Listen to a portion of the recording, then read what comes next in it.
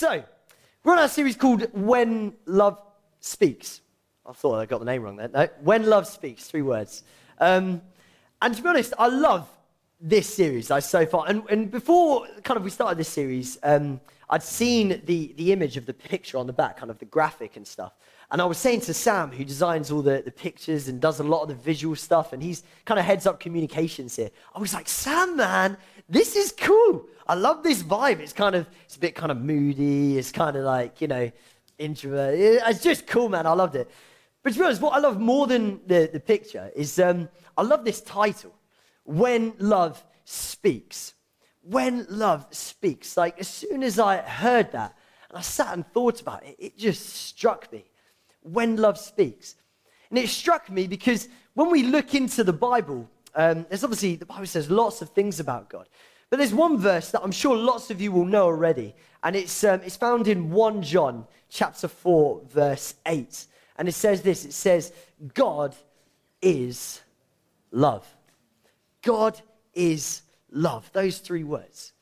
Which is what I think I love this series so much. It gives me a greater perspective on it. I mean, we all know this verse. I know I've heard many people use it before. Like, I think sometimes people use it in not quite the right way. Like, there's been some times where I've been with people and they're like, oh, well, Josh, I love eating chocolate till it makes me throw up. And so because of that, and I love it, does that mean that it's like godly? Because, I just love to do it and God is love. And so, right, eh? And I'm just like, not sure you quite got the memo there. Not sure. Doesn't really work like that.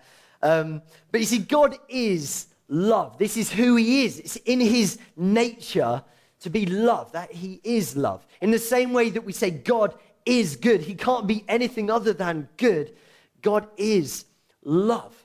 And so when you read through the Bible, I sometimes like to do this. I kind of, when I read the word God does this, I kind of put in the word, substitute the word love instead. And I'm like, love did this. Love does this. You see, it's kind of like another name for God in a sense.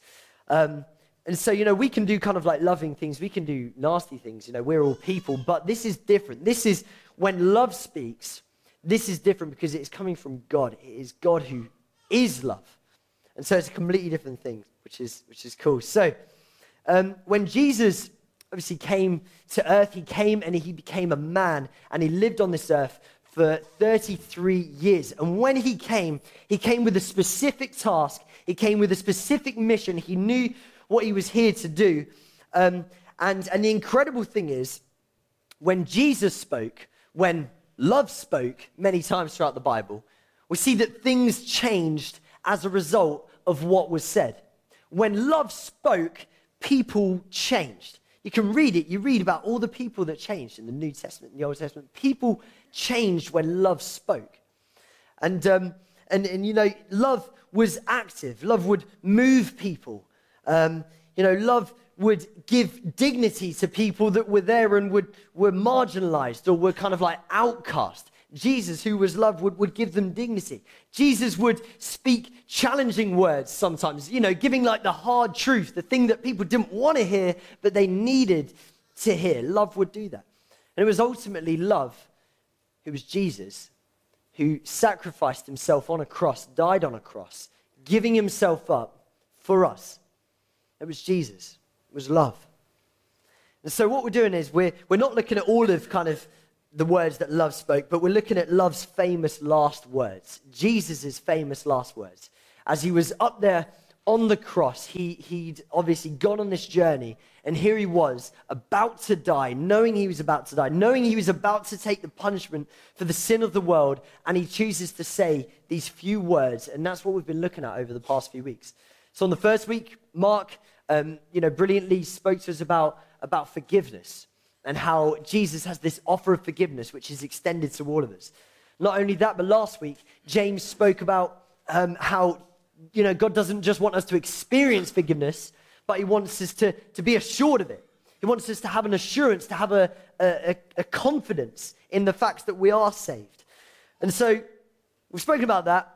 We're on to this week now. So Jesus was up on the cross, as you say, and in the madness of everything that was going on, he kind of looks down and he looks and he sees two people. I mean, there's lots of people down, but his eyes kind of focus on just two people that were just below him, which was Mary, his mother, and John, who was one of his closest disciples, probably his best friend while he was here on earth. And we can read this. This is found in John chapter 19, verse 25 to 27. You can follow along if you like. It says, near the cross of Jesus stood his mother's sister, Mary, the wife of Clopas, and Mary Magdalene. So there's a lot of Marys, by the way, just to say. And when Jesus saw his mother, Mary, there, and the disciple, John, whom he loved, standing nearby, he said to his mother, dear woman, here is your son. And to the disciple, here is your mother. From that time on, this disciple took her into his home. Now, it's so important when we're reading the Bible that we don't just, it can be so easy to kind of just glaze over this and not to really kind of put ourselves there, to think, why was Jesus saying this? What was he speaking to? Where were John and Mary? Where were their hearts? What were they feeling at this moment that Jesus, chose to say these words to him? And I think we only have to look, through the New Testament really, to see just how crazy, how pressured Mary's life would have been. I mean, think about it for a second. Think about it, like, from the moment that she was told that she was going to have a child, there was this immense pressure, this immense expectation that was placed on this child. I mean, this child was not just any ordinary child. This was a special child. This was an expected child, a child that the scriptures for hundreds of years had predicted would come, was expecting to come, and was waiting on. This is a lot of pressure for Mary to be told she's going to be carrying this child. But not only that, once the child is born, you see that the child grows, this baby becomes a young boy. The boy becomes a teenager. This teenager grows up to be a man. Mary's there for the whole time, looking after him. This baby has learned to speak, has learned to walk and talk, and is now growing. And Mary was there the whole time. You see, when she was pregnant with Jesus, she was told that Jesus would be special because he would save his people from their sins. I'm sure Mary maybe didn't know the full extent of what that would look like. Maybe she didn't know that he would hang on a cross one day. But ever since Jesus was born, I'm sure there would have been this looming expectation of something was going to happen. Something was going to happen to Jesus. They weren't going to stay this nicely tight-fit family unit forever. Actually, it would come to a head at one point, and something was going to happen. And that's what she had to deal with. I mean, later on in Jesus' ministry, just before he was kind of taken to be brought to the cross, that Jesus was arrested. And imagine being Mary at that, hearing that your son has been arrested, but this isn't for things that he's done. This is for things that he hasn't done. She knows Jesus. She knows that he is innocent. He has done nothing wrong, has done nothing to hurt anyone. And yet here it is, Mary, her son, is being arrested, is being charged with things that he hasn't done, is being shamed, is being ridiculed by people, is being spat on and beaten. And she has to deal with that. It's incredible to think where she must have been. I'm obviously not a mum, if you've never figured that out, and I never will be. But if I ever want to try and kind of get a picture for what this must be like, there's some great places out there to go. I mean, obviously the Bible, and there's a film that I don't know whether you've seen called The Passion of the Christ, and it's a fantastic film actually, and I try and watch it at least once a year because it just helps you to really visualize what happened. It helps you to get a clear picture what happened to Jesus as he was going through this process that led up to the cross. And there's this moment in the Passion of the Christ which always kind of sticks out to me, and it's where Jesus is kind of he's carrying his cross, and he's walking through the town, kind of up towards where he's going to be crucified, up towards the hill, and he's carrying this cross, and you can see him. His body is like, it's just in absolute shreds. Like there's blood all over him. He looks so tired, like his eyes are like blistered up, and he looks a mess. And he's carrying this cross up, and you can see Mary all the while as he's going. Mary's just kind of there between the buildings, kind of like looking and watching as Jesus goes. And you can just put yourself in that position, just thinking like, this is Mary. This isn't just some random woman. This is Jesus' mum who's having to watch this happen right now. And as she sees him kind of carrying the cross, and he falls over at one point, and the cross just lands on top of him, he's like out of energy. And she has this instant flashback to when Jesus was a child. And she can remember how he was a child kind of running up some steps, and he trips and falls and, hurts his knee. And Mary was there, though. She was there to be able to kind of go and pick him up, to comfort him, to be able to hold him in this time where he was in pain, to kind of to make him feel better. And then she comes back to the present again, and she's looking at this Jesus, her son, on the floor in so much pain, and she can't do anything about it. And you can just see the pain that's on her face. You see, this is the life that Jesus has had to deal with, constantly being scorned by people, constantly being, people like criticizing him, mobs of crowds trying to attack him. This is what she's had to deal with. And Mary has been there the whole time, seeing this happen, knowing this is happening. And it's all just run up, all kind of climaxed at this point now where Jesus is now in front of her. He's on a cross. He's beaten. He's broken. And her, as his mum, she just has to like look at him. And it's horrible. You can imagine the grief that's going through Mary in that moment. And that's what we're talking about when we read this. This isn't just Mary as she was a few years before. This is Mary who's seen all of these things happen and is now looking at her son in incredible pain. And Jesus sees this. He looks down, he knows what's happening, he sees what's going on. And he looks and he gives her the greatest thing that he can give her. He gives her his care. You see, he could give her gifts. I'm sure he could give her any number of gifts. But to be honest, what is more important, what the greatest thing that we can give, that any of us can give, the most important gift that we can give is our care, is our own care. And that's what Jesus does. He looks at John, who is the person that he trusts the most, and then he looks at Mary, the person that he loves the most, and he says, Mary, mother, you're gonna take care of him now, and he's gonna take care of you. From now on, you, John, are her son, and Mary, you're his mother. And from then on, they cared for each other. You see, this, I believe, is so important for us not to miss this example set by Jesus here. It's an incredible example set by here, especially in 21st century Milton Keynes.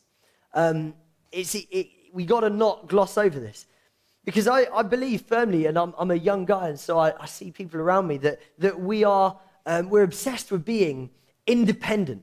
We want to live this life that is independent. We want to live this life of following our own dreams, following whatever we want to do. We don't want to be defined by what our parents have done. And we want to kind of just pursue our own things. And there's this like culture of wanting to separate ourselves from whatever our parents have done before. And I think it's great that we're wanting to pursue our own dreams. But the backlash of that is that it's so often our parents, our mothers and our fathers, that are getting forgotten. They're getting forgotten.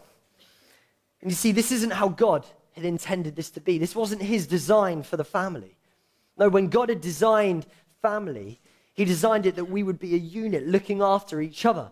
I mean, there's a reason he put it as the fifth commandment that came in, where it says that we should honor your mother and your father. Honor your mother and your father. This wasn't a negotiable. This wasn't just a good idea. This was what God was saying. He was saying, you need to do this. This is so important. Honor your mother and your father. And so if you're here and you're kind of saying you want to please God today, or you want to know how to please God, then love. And love starts at your home. Love starts in your home. See, love doesn't start when you go on a mission trip, if you go over to the other side of the world and you're kind of serving people there. I know that's loving, but that isn't where love starts. In fact, love doesn't even start here in church with each other. It doesn't start in your neighborhood or with your friends. Where love starts is in your home, with the people that are closest to you, the people that are with you the most. That's where love starts. And so where love godly, Christ-like love starts is with your own family. And so we learn a lot about how to love someone through the actions of Jesus. You know, if I'm saying that I love someone, but my actions do not show that, then probably I don't love anyone. You see, Jesus didn't just express how he felt to John and Mary. He didn't just express and try to convince them, saying, I do love you, I do love you. No, instead, he expressed the full outworking of that love. He didn't just waste time just trying to talk and just trying to convince them. Instead, he demonstrated it for them. I'm so glad all the time, and I'm thankful for God and for Jesus, that when Jesus came to earth, he didn't just spend his time just only telling us, oh, God loves you, God loves you, God loves you, just saying it in word. But actually what he did is he demonstrated it for us. There's a verse in the Bible that says that God demonstrates his love for us in that while we were sinners, Christ died for us. That's an action. That is the full outworking of his love for us and to us. And so you see, love is also an action. It's a doing word. I like to think about it as a verb as well as a feeling. And so when we talk about loving people, it is not simply enough for us to kind of say that we know it in our mind and to kind of speak it. But actually, if it's not changing the way that we act towards people, then something has gone amiss here. Something's gone wrong. In fact, I'm going to wonder if I can demonstrate this for a second. In fact, Liam, are you able to come and give me a hand, dude? Is that all right? Brilliant. Liam's going to come and give me a hand. I just think, whenever I kind of think about this and I think about kind of the outworking of love, this is kind of like the way that I like to kind of think about it. It's just a simple illustration that might just help us a bit. I need to move this out of the way because Liam doesn't know what's about to come with him. Brilliant. Hey, man, you're right. Hey, dude. I love you, man. I love you, dude. I love you. I love you, dude. I didn't even push you. I love you, dude. I love you, man. I love you. I love you. I love you. Get up. I love you. It's a bit silly, isn't it? It's a bit silly. But I think that it works here. You know, there's probably loads of you guys here today, and you're kind of like looking and leaning over to your husband or your wife like, I don't think he loves him. It really doesn't look like he loves him. He's a bit of a liar, I think, a bit of a hypocrite. Thanks, Steve. Can we just give a round of applause for Liam? Because he's done this every service, and he's got like burns on his arms and everything, and so, that's love. He's just expressed that to me, which is great. But you see, love is so much more than just the words that we say. Love is the full outworking of that. It flows into, firstly out of what we know and then out into what we do. Love is the full expression of that. And so I'm sure some of you are here today and maybe you've already thought of someone in your mind, but you're kind of thinking, well, I know, Josh, it's great you're saying that I need to love everyone. But what if there's someone that I don't love? What if there's someone that I don't really like? What if there's someone that they don't like me? In fact, they hate me. Whoever that might be. Or maybe you're here and you're kind of thinking, well, Josh, but you don't know what I'm going through at the moment. I'm ill, I'm sick. I don't have time to kind of be showing love to other people. You see, when we look at Jesus, it didn't matter what pain Jesus was going through when he was up on the cross at that moment. Think about his body, beaten, bruised, a mess, to be honest. And it didn't matter to him the pain that he was going through or what the world was inflicting on him in that moment. Instead, he saw the need. He saw his mum in that moment, and he showed her love. See, further than this, Jesus shows us a step more. He says this. He said this a couple of years before he was killed on the cross, and it found in Matthew chapter 5, verse 44. It says this: "But I tell you, love your enemies, pray for those who persecute you, that you may be children of your Father in heaven. He causes his sun to rise on the evil and the good, and sends the rain on the righteous and the unrighteous. If you love those who love you, what reward will you get? Are not even the tax collectors doing that?" So you see, that's even the people that we don't like. Even the people that we can't get along with. I don't know who that is. Maybe that is your parents. Maybe that's your mum or your dad, and you're there, you're like, I don't get on with them. Maybe it's a family member. You're like, no, we don't talk. I don't like them. They don't like me. We just do our separate things.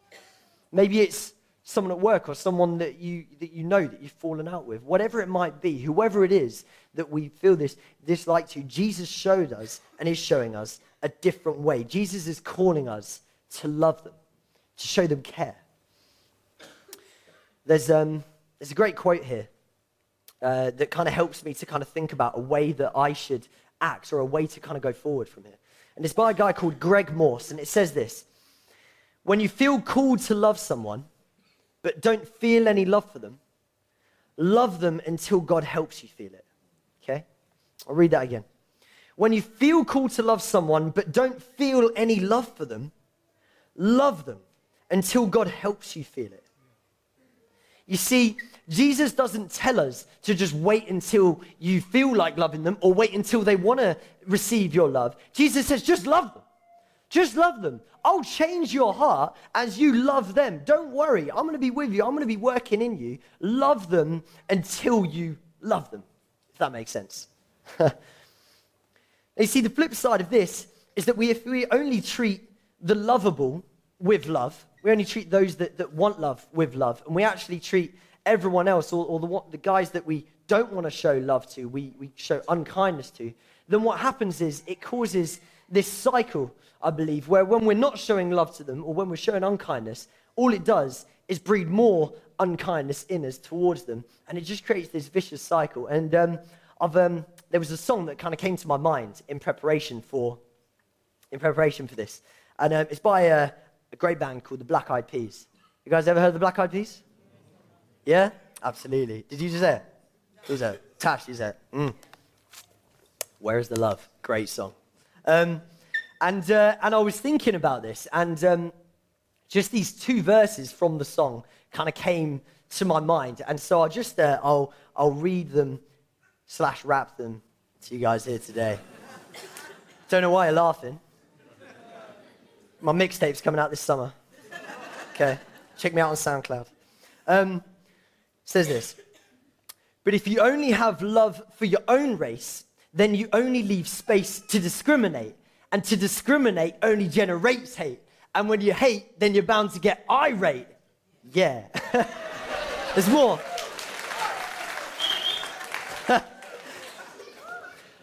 Madness is what you demonstrate. And that's exactly how anger works and operates. Man, you gotta have love just to set it straight. Take control of your mind and meditate. Let your soul gravitate to the love, y'all. Y'all. Something like that. Now, it's great because the thing is, I really think the Black Eyed Peas were onto something here. You know, I really think they understood what it means to kind of be able to show love to more people than just the people that we want to show love to. Because like they said, if we are only showing love to the people that it's easy for us to love, then what happens is it just breeds this anger in us. It breeds more bitterness in us towards those people. And that's what I think Jesus says. He says, look, it's better for you. I'm not saying this because I want to put you in a difficult position. I'm saying this because it's better for you. Do not just love those that love you, but love everyone, including your enemies. Love when it's hard. See, ultimately, as 1 John chapter 4, verse 19 says, we love because he first loved us. It's such an important verse to remember. The only reason we can love is because he ultimately first loved us. That means that God loved us. He loved me. He loved you, all of you. God loved you while you were unlovable. God loves you while you were so preoccupied in what you were doing. You didn't even know God. You didn't care about him. And he still set his eyes on you and he chose to love you. What a way to live. And so if we're going to become more Christ-like, then we need to become more like Christ and start loving others regardless of who they are, regardless of how they act towards us. And that's the challenge for all of us today. I don't know where you guys are at. I don't know, what's been going on in your life. I don't know if you're in sickness at the moment or if things just aren't going well. I don't know if you've fallen out with someone this week. But the reality is, if we're going to love in the same way that Christ loved us, we need to love them. God will work in you. He'll work in your heart. The Holy Spirit will work in you as we do that. We need to love others. And see, out of that love that God pours into our hearts, what happens is it pours in and then it overflows, and that love can then overflow out into others. But it starts with understanding and knowing how loved you are by God. You can't do anything if you don't know how loved you really are. He loved you so much that he sent his only son to die in your place. Died a death on a cross, was punished for our sin. That's the love of God. That's how he demonstrated it. Let's pray, and then we'll close.